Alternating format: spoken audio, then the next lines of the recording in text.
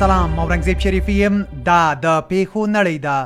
د واشنگټن پوسټ د امریکا د کالوراډو او نو میکسیکو په لویدیځو سیمو کې د جمعې په ورځ د توندو بادونو له کبله پراخ اور لګېدلی چې له امله یې په ځینو سیمو کې حکومت خلکو ته له کورونو د وتلو امر کړی. رویټرز د جمعې په ورځ د کندوز ولایت د امام صاحب ولسوالۍ یو جومات کې مرګونې چاودنه شوې چې له امله یې 33 کسان وژل شوي او 43 نور ټپیان دي. د جمعې په ورځ په اقصی جومات کې شاوخوا 150,000 فلسطینیان د جمعې لمانځه لپاره راغلي وو چې وروسته د پولیسو او لمونځ کوونکو ترمنځ خو ډب له کبله نږدې شپېته فلسطینیان ژوبل شوي دي. الجزیره د سومالیا په موګادیشو کې د جمعې په ورځ د یوې غونډې په ترڅ کې چې پکې د دغه هیواد د پولیسو مشر هم ګډون درلود چاودنه شوې چې له امله یې 6 تنه وژل شوي او نور ټپیان دي. او دا هم د ورځې په زړه پورې خبر د سویلي افریقا یو میرمن د یخ له سطحې نه 300 فوټه لاندې په اوبو کې شنا وکړه چې دې سره یې د ګینس کتاب کې خپل نوم ثبت کړ.